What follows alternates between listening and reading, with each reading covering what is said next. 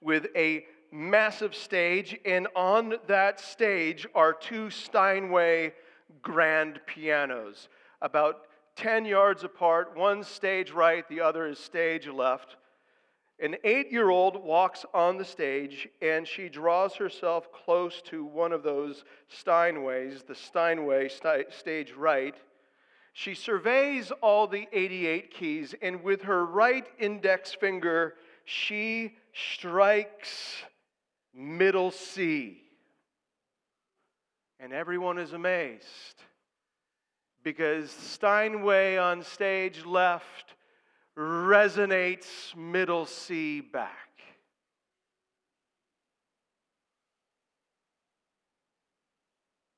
When you strike middle C on one piano, it resonates middle C in an unmanned piano.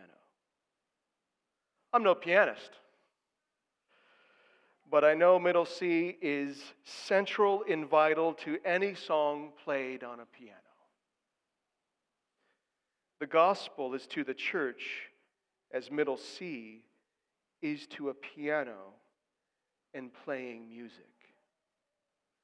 And this morning we're going to look at a historic meeting in which the Apostle Paul journeys to Jerusalem, and he strikes the middle C of the gospel, surrounded by men of influence.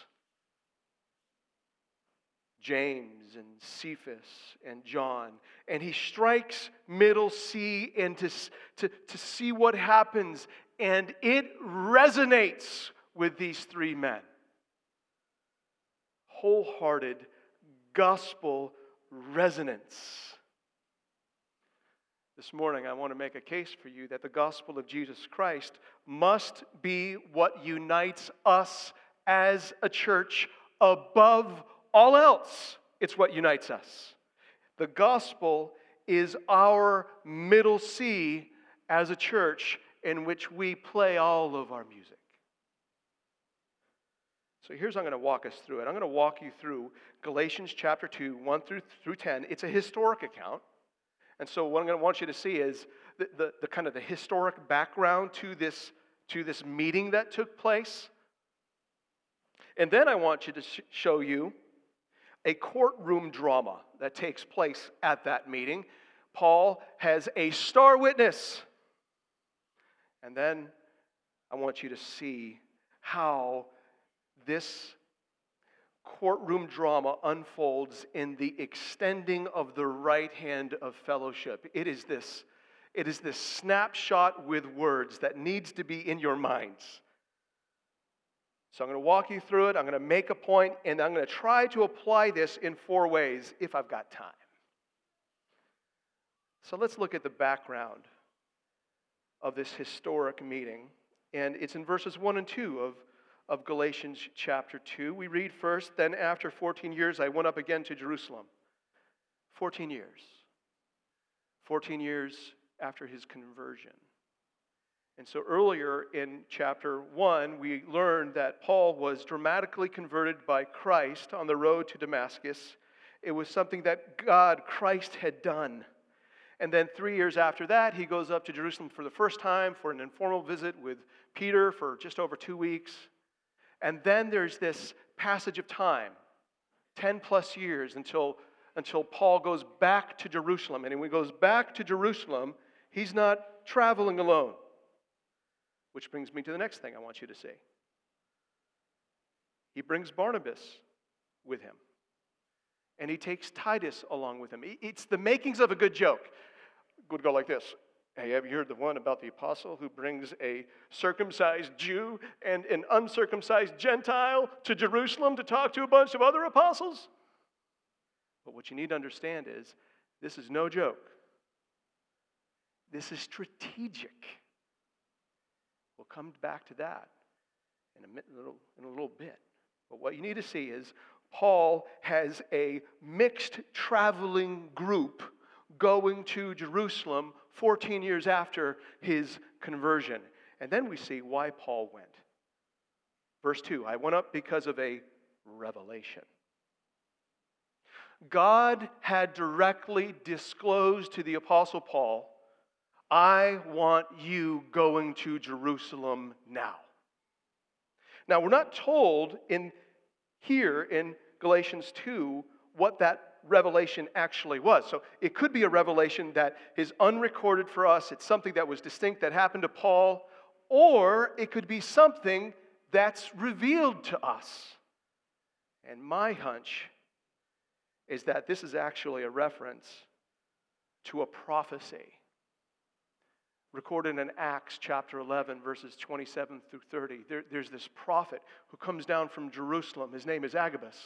And Agabus comes to the church in Antioch where Paul and Barnabas were. The church of Antioch was primarily a Gentile church. And this prophet comes down and he reveals something to this church, that there is a famine coming. And the response of this church, these Gentiles converted to Christ, was to gather financial help and send it with Barnabas and Paul to Jerusalem. That's what I think is actually going on here. The point of it, though, is that God has called this meeting in Jerusalem. God initiated this meeting in Jerusalem 14 years after Paul's conversion. This is God's doing, which means God wanted this meeting to happen, which means God has a purpose for this meeting. And his purpose is to unite his people in the gospel of Jesus Christ. A little bit more background. It's who Paul and his companions go to meet with. We see this in verse 2 again. I went up because of a revelation and set before them. Who is this them? Well, parenthetically, in the ESV we're told, though privately from those who seemed influential. If you look down at verse 6, we read, and from those who seemed to be influential, and then just a little bit further down in verse 6, I say who seemed influential, and then if you go down to verse 9, who seemed to be pillars. There is a group of men in Jerusalem that Paul, Barnabas, and Titus are going to meet. Paul actually names them in verse 9. They are James, Cephas, a.k.a. Peter, and John.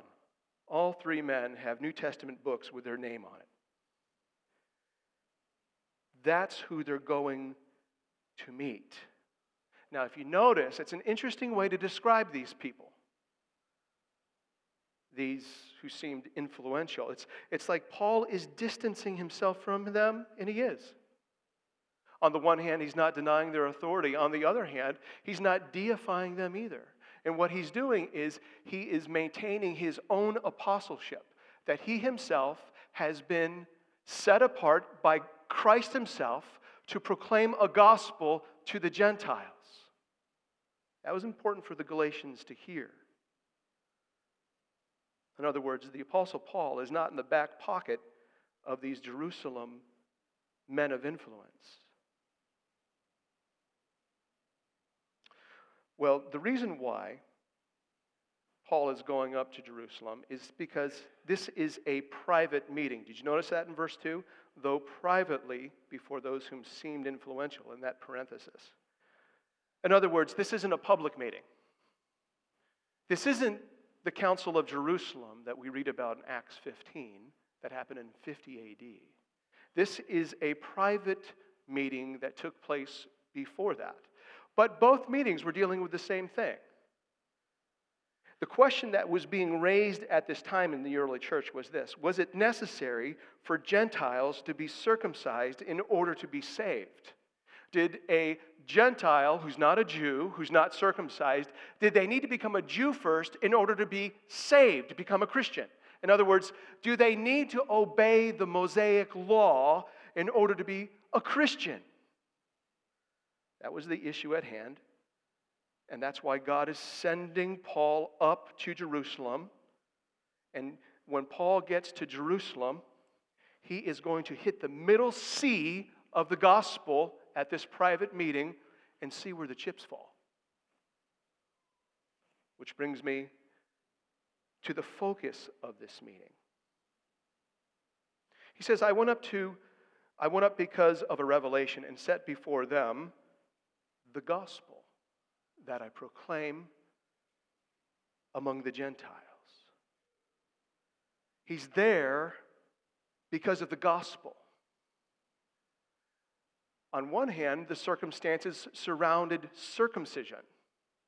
But Paul has recognized the real issue at hand is not circumcision. It is the very nature of the gospel of Jesus Christ itself. What is necessary for a sinner to be saved? Does a Gentile sinner need to believe in Jesus plus be circumcised or eat kosher foods or observe Jewish holy days in order to be made right with God? And Paul is going up to say nothing of that sort. Paul's going to proclaim a gospel that he lays out for us in chapter 1, verse 4, that this gospel is Christ who has given himself for our sins to deliver us from this present evil age and to place us into God's family, all by his grace. By faith alone, in God's grace alone. Works can have nothing to do with it, because it's a salvation of God from beginning to end. That phrase that we read, I set before them the gospel that I proclaim, that phrase is used in the end of the book of Acts of Festus laying out Paul's case before King Agrippa.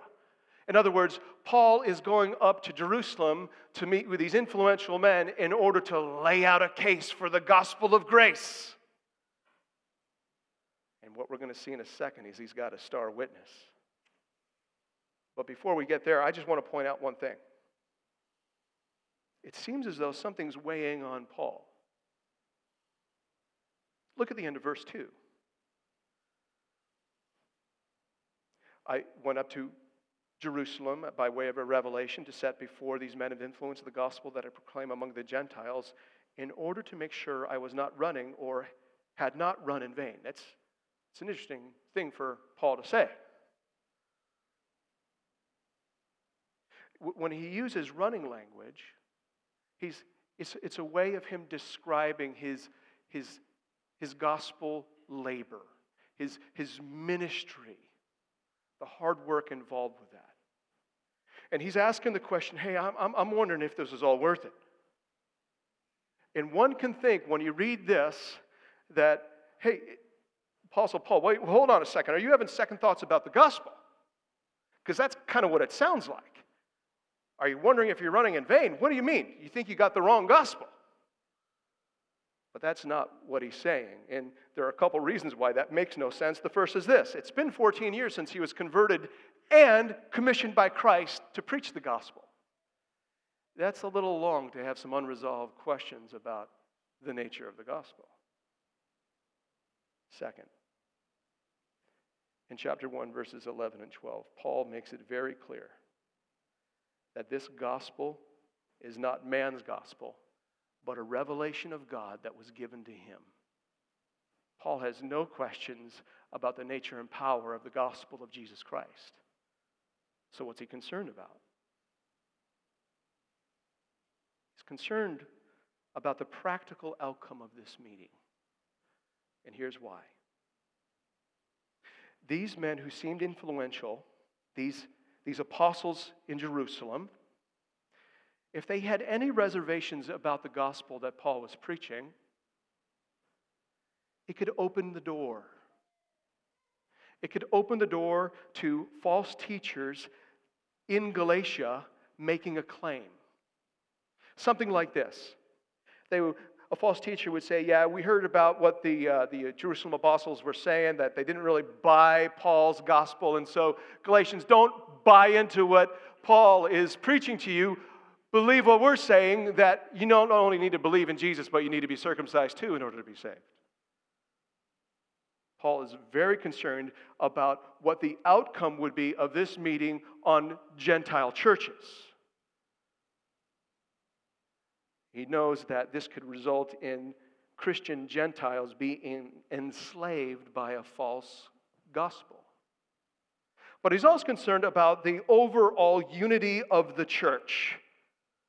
Because if these apostles don't fully embrace this gospel that he preaches, the very foundation of the church, that's going to open the door to a dividing of the church to now two churches.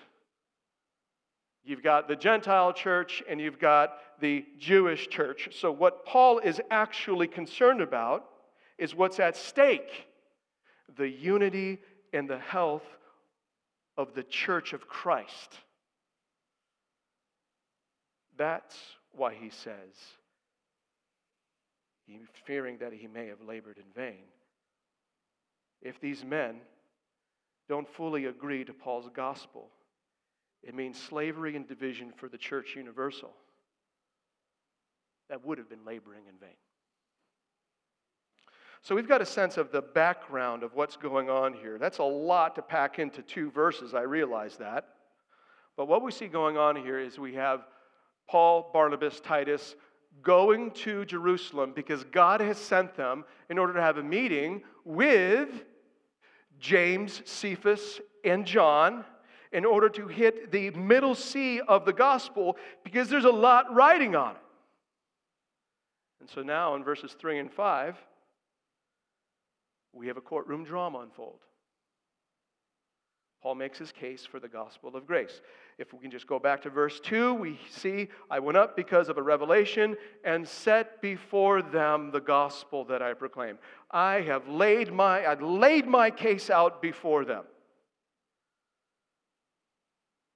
That this is a gospel of grace received by faith alone. There's no place for works. We can't add anything to our salvation. This is an invitation-only meeting. Remember that. Paul then, in verse 3, makes his appeal to his star witness, Titus. Imagine Paul calling Titus to stand before this group of men in whom this meeting has been called by God. Imagine this. Paul, Titus, are you a Gentile? Titus says, yes. Titus, are you circumcised? Titus says, no. Titus, are you saved? Yes, I am. Paul, how are you saved, Titus? Titus replies something like, I was saved only by trusting in the finished work of Jesus Christ on my behalf. Jesus gave himself for my sin in order to pluck me out of this world and place me into the family of God. He set me free. It's by faith alone and God's grace alone. Paul, Titus, what difference then would it make for you to be circumcised? Titus responds, it would make no difference, because it was by God's grace alone that I have been adopted into his family.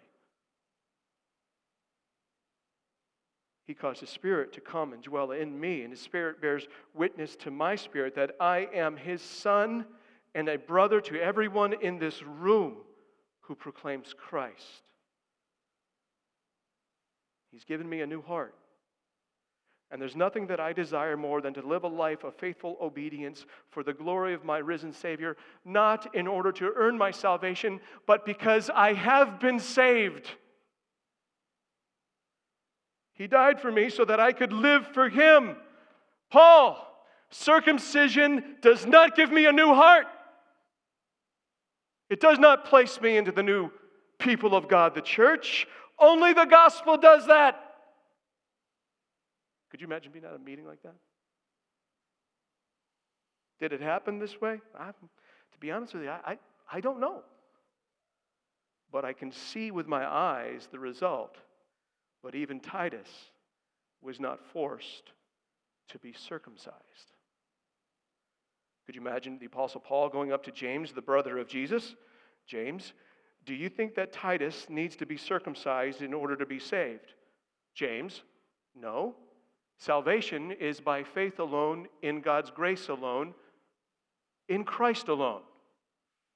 Peter, does Titus need to be circumcised in order to be saved? Does he need to do anything in addition to believing in Jesus in order to be rescued by the grace of God? Peter says, absolutely not.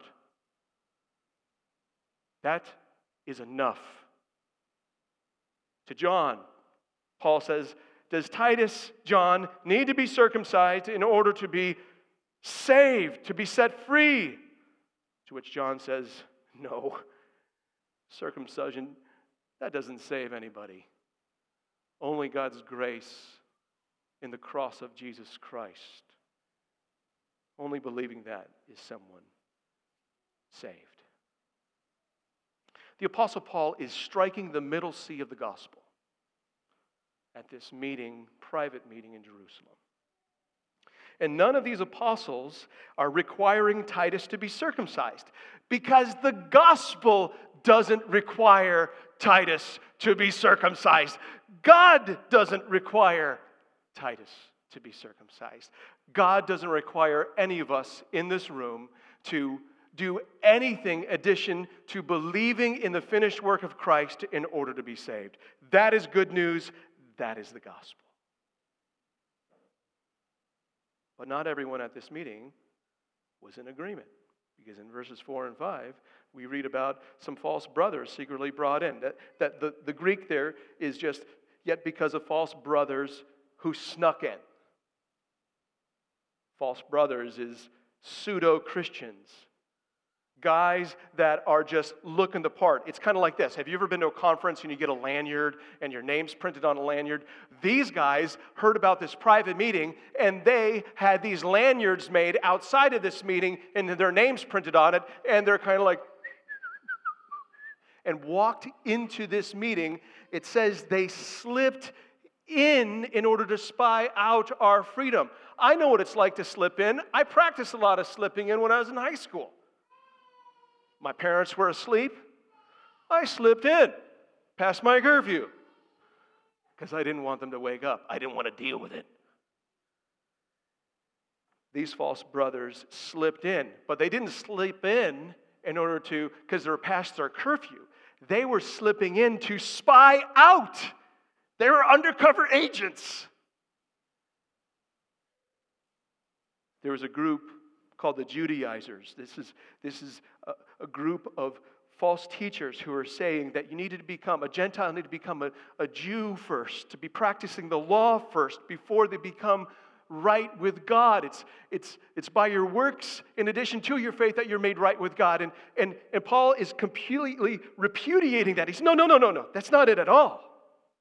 These false brothers slipped into this meeting in order to spy out what Paul says, our freedom in Christ. Freedom from having to earn God's favor through our obedience. Freedom from having to perform and impress God so that He would be like, oh, come on in, here's something special. He says, no. They came to spy out the freedom we have in Christ, that it's by grace alone, in Christ alone, by faith alone. These false brothers with these fake lanyards, they weren't there to learn. They weren't there to benefit. They weren't there to contribute. They were there so that they might bring us into slavery. They were there to proclaim a false gospel to enslave people to. They were bringing in the law again. Verse 5. To them, we did not yield in submission even for a moment, Paul says.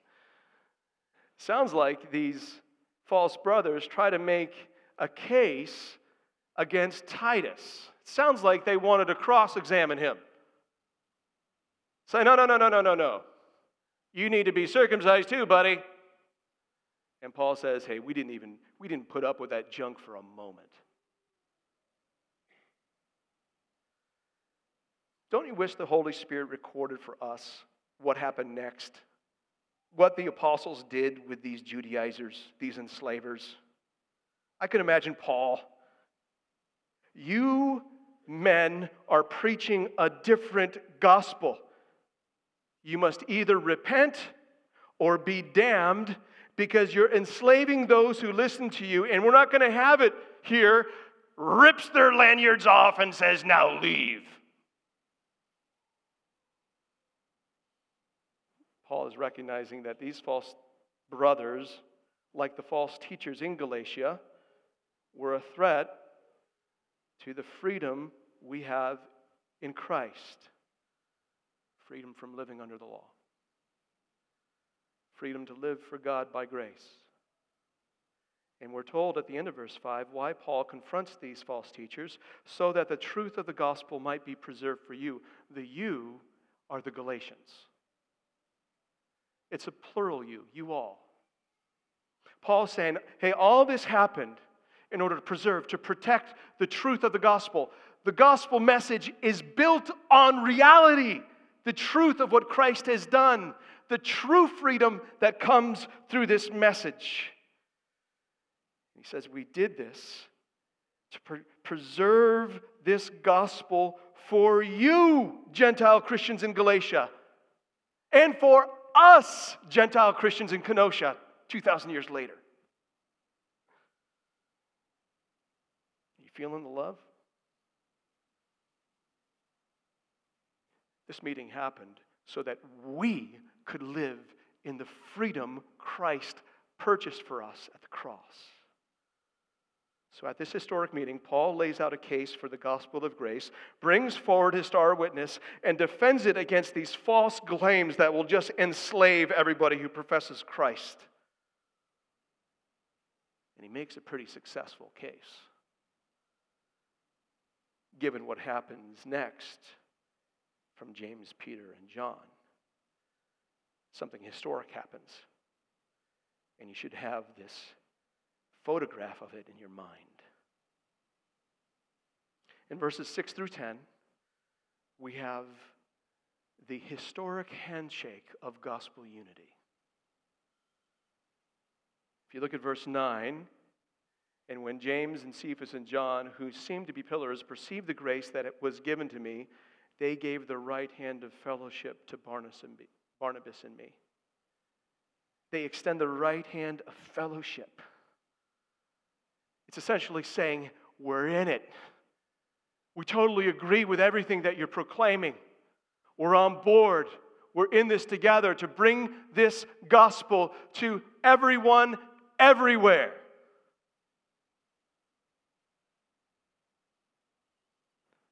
Now, it's interesting what precedes verse 9 because there's a little bit of an argument, a case.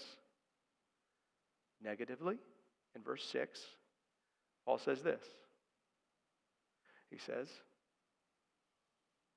I say that these men who seemed influential, in God's eyes, no big deal, and so in my eyes, it's no big deal. But those who seemed influential added nothing to me. Kind of sounds snarky. But what he's saying is this. Hey, I made my case. And James, Peter, and John, they smelled nothing off of it. They didn't add anything to it. Nothing needed to be adjusted. Nothing needed to be taken away or added. They had nothing to add. Nothing was off. That's the negative argument, part of the argument. And then positively, he says in verse 7 through 9, that they didn't see anything off, and what they did see was God's grace in me. In verse 7, we read this. On the contrary, when they saw that I had been entrusted with the gospel to the uncircumcised, just as Peter had been entrusted with the gospel to the circumcised, for he who worked through Peter for his apostolic ministry, to the circumcised, worked also through me, my apostolic ministry to the Gentiles. What Paul is saying here is they recognized it. They saw God at work in me. Just as they saw God at work in Peter, they saw God at work in me. And in verse 9, we read, seeing the grace that was given to me. These three men, the reputed pillars, they are not pronouncing that Paul is an apostle. They're not authorizing his apostolic ministry. They are simply recognizing God's grace in his calling of Paul as an apostle. And so, having nothing to add and seeing God's power, His grace at work in Paul to entrust him with the gospel, to proclaim to the Gentiles, they say, let's shake on it. We're all on the same page, baby. Snapshot. It's the snapshot. Snapshot of gospel unity. One God, one gospel, two men going to two very different people groups, all according to God's glorious plan to announce His grace in Christ that can only be received by faith to all people everywhere. You know what's interesting is that Paul went into this meeting concerned that he had labored in vain. But God had ordained this meeting to unite His church around the one true gospel of grace. And when Paul hits that middle C, these men of repute are like, yes and amen. Let's shake on it, baby. Paul had not been running in vain, and now he realizes he is certainly not running alone.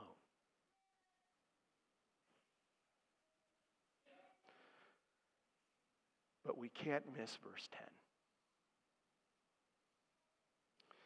With the right hand of fellowship, James, Cephas, and John, they make this appeal to Paul. You see in verse 10? Only they asked, as they're shaking their hands, they asked us to remember the poor. The poor that they're most likely referencing are not all poor people everywhere, but a more specific group of materially impoverished people. It's the poor Jewish Christians in Jerusalem.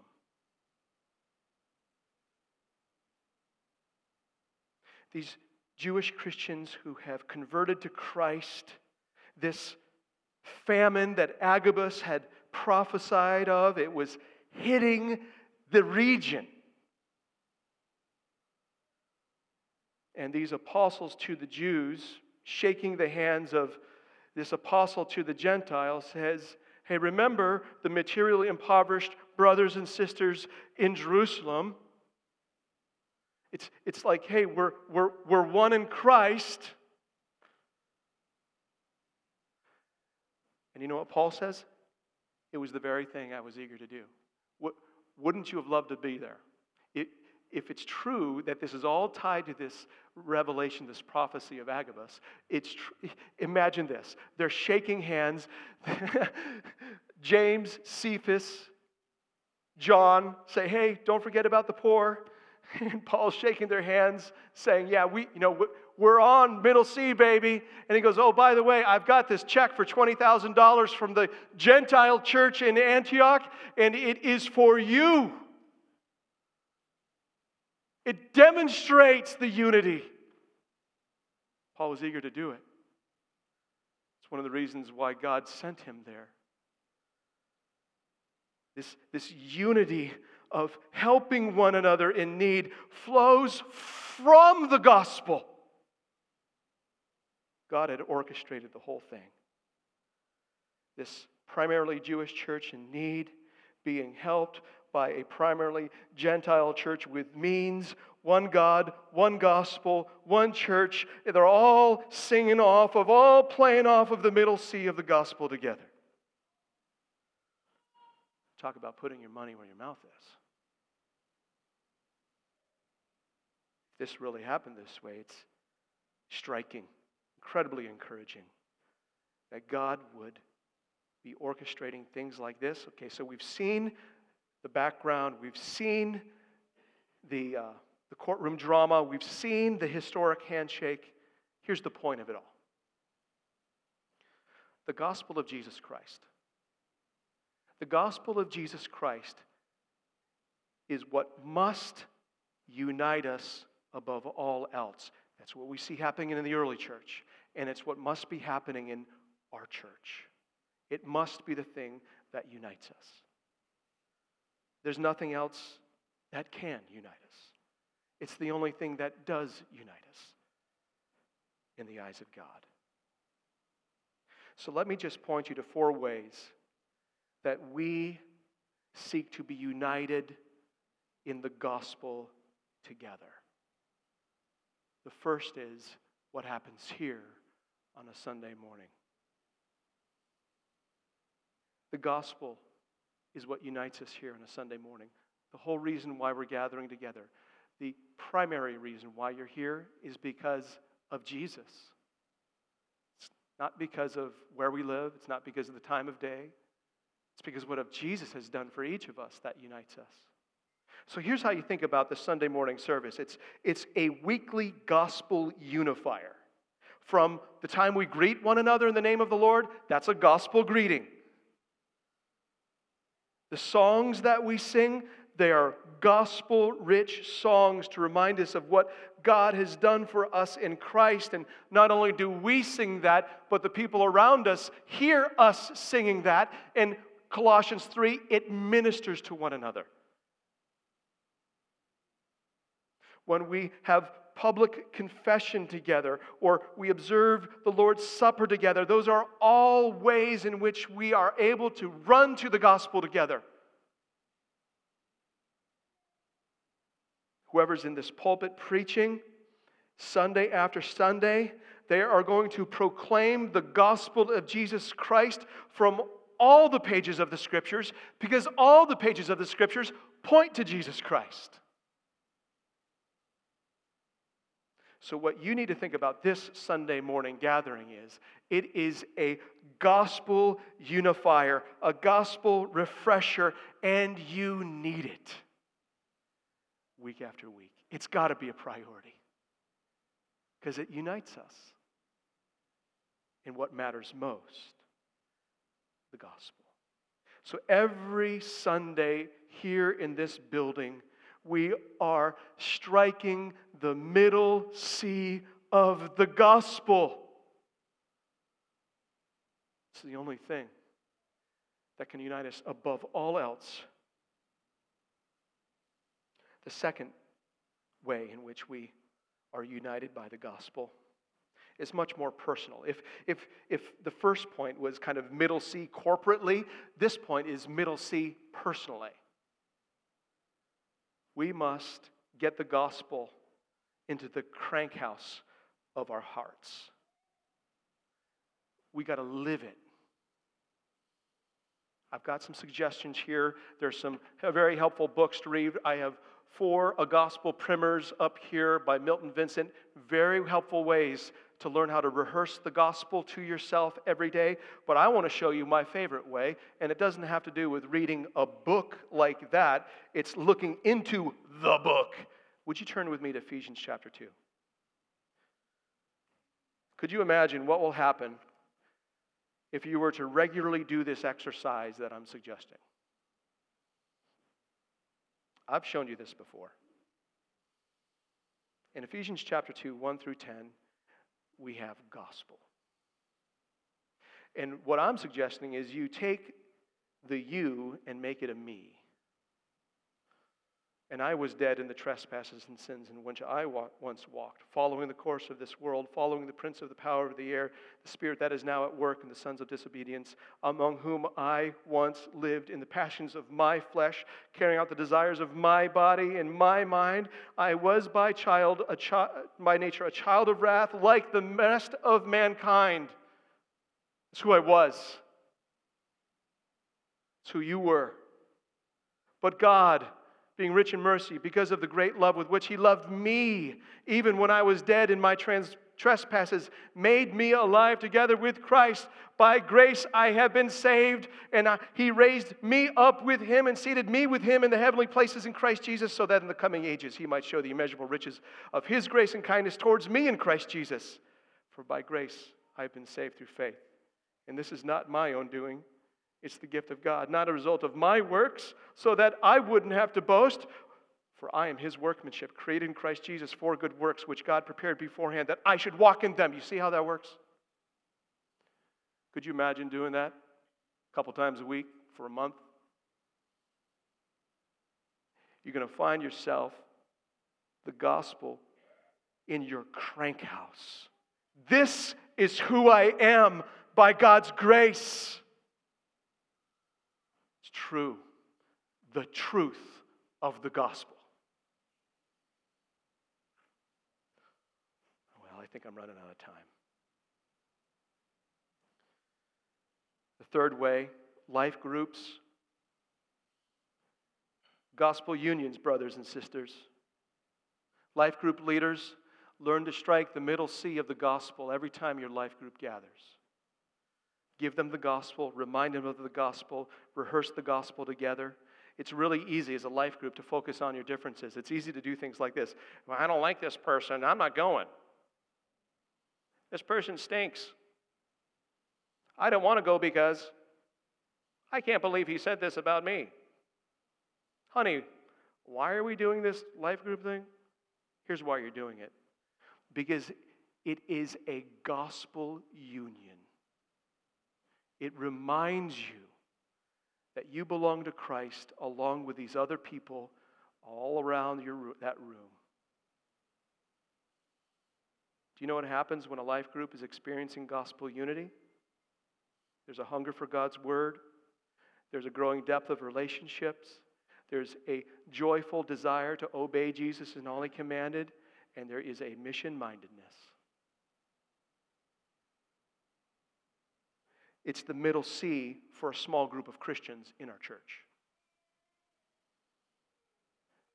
Lastly, when the gospel is resonating in our souls, we will be looking for opportunities to help other Christians in real need. When a need arises, it's going to be the very thing that we're eager to do because we're united to them in Christ. That might be an individual Christian, that might be another church here in Kenosha or around the world. Let's be looking for opportunities. Brothers and sisters, the gospel is our middle C as a church. It's from where we sing. It's from where we serve. It's why we gather. The gospel must unite us above all else. Let's pray. God in heaven, we do ask that you would use Galatians 2, 1 through 10 to form your mind in our church, that we would be a church with the gospel at the center of who we are, informing all that we do as long as we're here. God, would you fan into flame our love for you and our love for others through the gospel of Jesus Christ. And it's His name I pray. Amen.